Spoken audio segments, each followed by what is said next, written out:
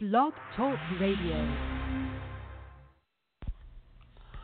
Last week I was speaking on the prodigal son and how I believe that God had told me that there was going to be an increase of prodigals that were going to come into our lives, prodigal sons, but not just sons, but prodigal sons and prodigal daughters, and how in Luke chapter 15, the father was looking for the son to come before he ever showed up. So I believe that faith was birthed in his heart, but I also believe that there was hope that was birthed in his heart. And I'm going to possibly talk some about hope, about Bible hope today. But this, because the father was looking for the son, and the father had decided to give the son the inheritance, and that was the wrong thing. That was the wrong thing for the son, but the father, even though he didn't have to, he gave it anyways.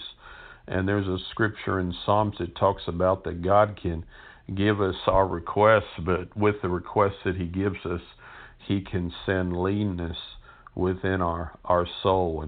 And so the son began to realize that what he was doing wasn't working. In Luke 15:15 it says, "Then he went and joined himself to a citizen of that country, and he sent him into the fields to feed swine, and he would gladly have filled his stomach with the pods that the swine ate, and no one gave him anything."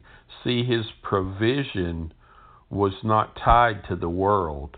His provision was tied to his relationship with the Father. Boy, that's so good. His provision was not tied to the world, but his provision was tied to his relationship with his earthly father. And this story is also talking about what the heavenly Father is like. But no one gave him anything. See, because there's not a compassion in the world.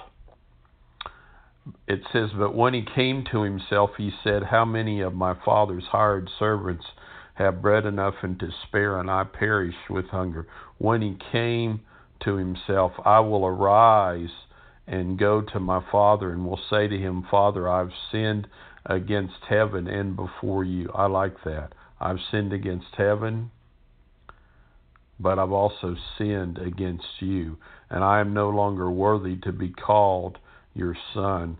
Make me like one of your hired servants. Make me like a servant. It's amazing in the epistles how Paul would call himself a servant, a slave of the Lord Jesus. But he also was a son. So this humility is what causes us to be sons. John 1:12 says, "But as many as received him, to those he gave the right to become the sons of God." Isn't that something to become? And to become a son of God is, first of all, something that happens on the inside, that your spirit is made new. "And he arose and came to his father. But when he was still a great way off, his father saw him and had compassion and ran and fell on his neck and kissed him." And what's going to cause these sons to change? What's going to cause these daughters to change? It's the compassion that's in our hearts. Now, we're to have a heart of compassion, and Jesus did miracles through compassion. He healed the sick. He taught. He looked at the sheep, and they were scattered without a shepherd, and he began to teach them. He had compassion on them, and he taught them. And he had compassion on them, and he fed them. He had compassion on them, and he healed them. So compassion will propel you into action. He says, I'm no longer worthy to be called your son. See, but being son was not based on worthiness.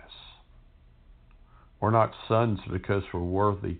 We're sons because we receive the free gift of God that is offered to him. But the Father said to his servants, bring out the best robe.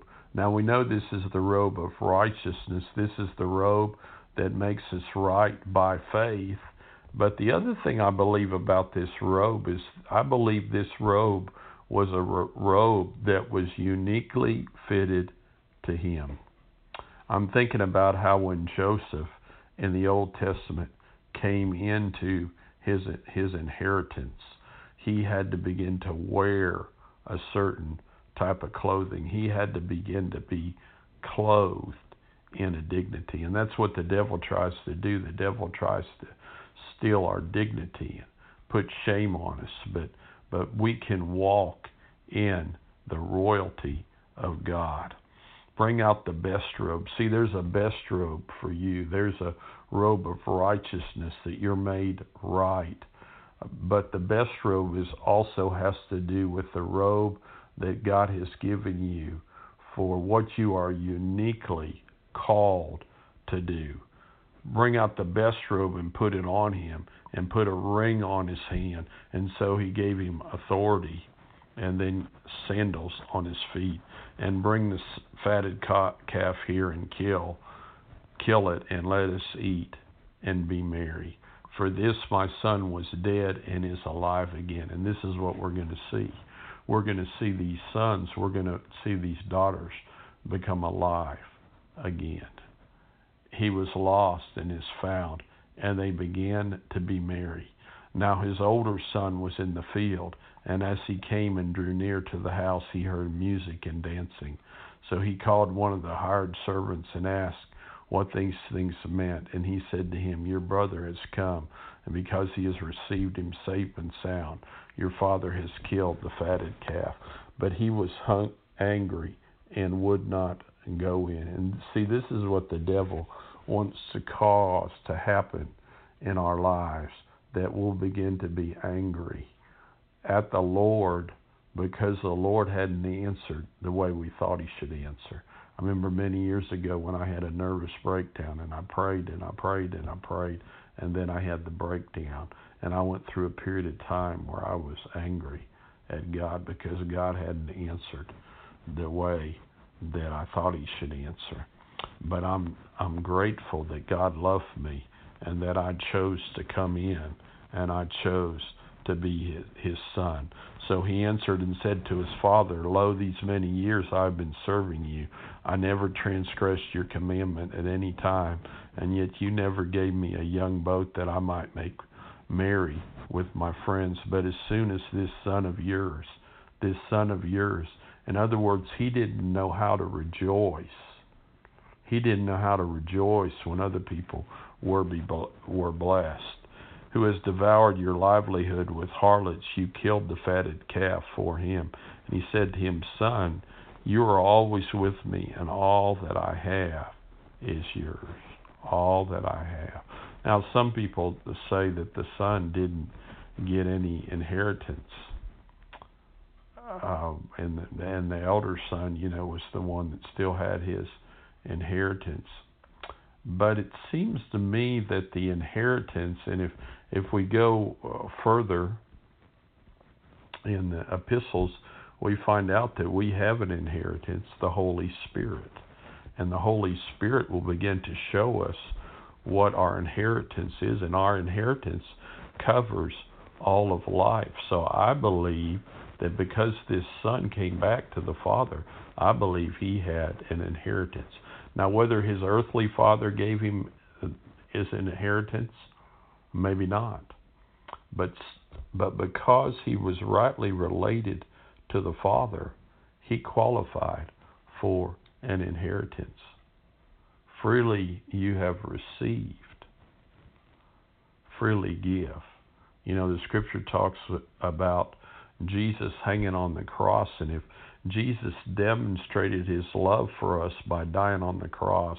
Will he not freely give us all things? It was right, verse 32, it was right that we should make merry and be glad, for your brother was dead and is alive again, and was lost and is found. Now, a very important ingredient in seeing miracles manifest is the ingredient of hope. And many times people just want to skip over hope like it's not important. And hope is not wishful thinking. Hope is confident expectation of good. But hope is also truth of the Word of God. Another definition for hope is confident expectation based on solid certainty. You know, I like that song, my hope is built on nothing less than Jesus' blood and righteousness. I dare not trust the sweetest frame, but wholly lean on Jesus' name, on Christ, the solid rock I stand. All other ground is sinking sand. And sometimes you're leveled. Sometimes you go through things where it looks like your whole life is leveled. And the Bible talks about two houses, a house built on the rock, a house built on the sand. And when the storms came, the storms revealed how the house was built. And when the storms come, what is left is what you can build on. And the scripture says that we can build on three things. We can build on faith, we can build on hope, and we can build on love. Now, hope is one of the things we can build on. You know, so many people want to go straight to faith, but first they have to begin to build a foundation of hope. And in a foundation of hope, we begin to see God move in our lives. We begin to see God do different things, and we can call to remembrance those things that He's done before, and that causes there to be hope. That causes there to be a confident expectation for good. Instead of looking for the bad, instead of looking for things not to work out, we begin to look for the good. And we begin to live our lives with expectation. See, if we're not careful, the Bible says that hope deferred makes the heart sick, but desire fulfilled is a tree of life. See, when desire is fulfilled, when we see things we believe for and we see them manifest, it says that's a tree of life, and that'll bring life. But hope deferred. So when hope is delayed, and sometimes we go through delay, sometimes we think the answer should have already come. But the Bible says that we inherit the promises of God through faith and through patience. We inherit the promises of God. Now this prodigal son came to a point where he realized that there was something different for his life. There was something better. And maybe you're at that point today where you know that God has something more for your life. And I just encourage you right now to open up your heart and just pray this after me and just say, Father, I just give you afresh my life right now. I commit my life afresh to you, and I declare that I want to walk with you, and I declare that I trust you, and I declare that I trust you even when it doesn't make sense. And I thank you for breathing on my life in a fresh way, for moving in my life in a fresh way. by the Holy Spirit. And I thank you for the promises that you've spoken concerning my life, and that all those promises are yea. And now I place my amen. And I say that there will be a fulfillment of the things that you've told me, the things that you've whispered to me in the dark, the things that you've whispered to me even in a night season, even in the middle of a storm, that those things will be manifest in the light. And I thank you for that in the name of Jesus. Amen. Well, this is Pastor Brad Morgan. It was good being with you today. I hope you enjoyed the message. I would like to encourage you to visit our website at newlifebeginningschurch.com. That's newlifebeginningschurch.com. There's a secure site there where you can sow into this ministry. If you would like to sow by mail, our address is New Life Beginnings Church, P.O. Box 203, Patterson, Texas, 77466. If you do not have a church home, I want to invite you to come visit ours. Our Sunday service is at 10:30. The church address is 5609 FM 359 North, Brookshire, Texas. We offer child care for the 4-year-olds and younger. We also offer children's church for the 5-year-olds up to 5th grade twice a month. On Wednesday nights, we reach out to the kids in the Brookshire-Patterson area. We have service and classes that start at 7 p.m. If you have prayer requests or would like to speak with us, our church phone number is 281-802-8094.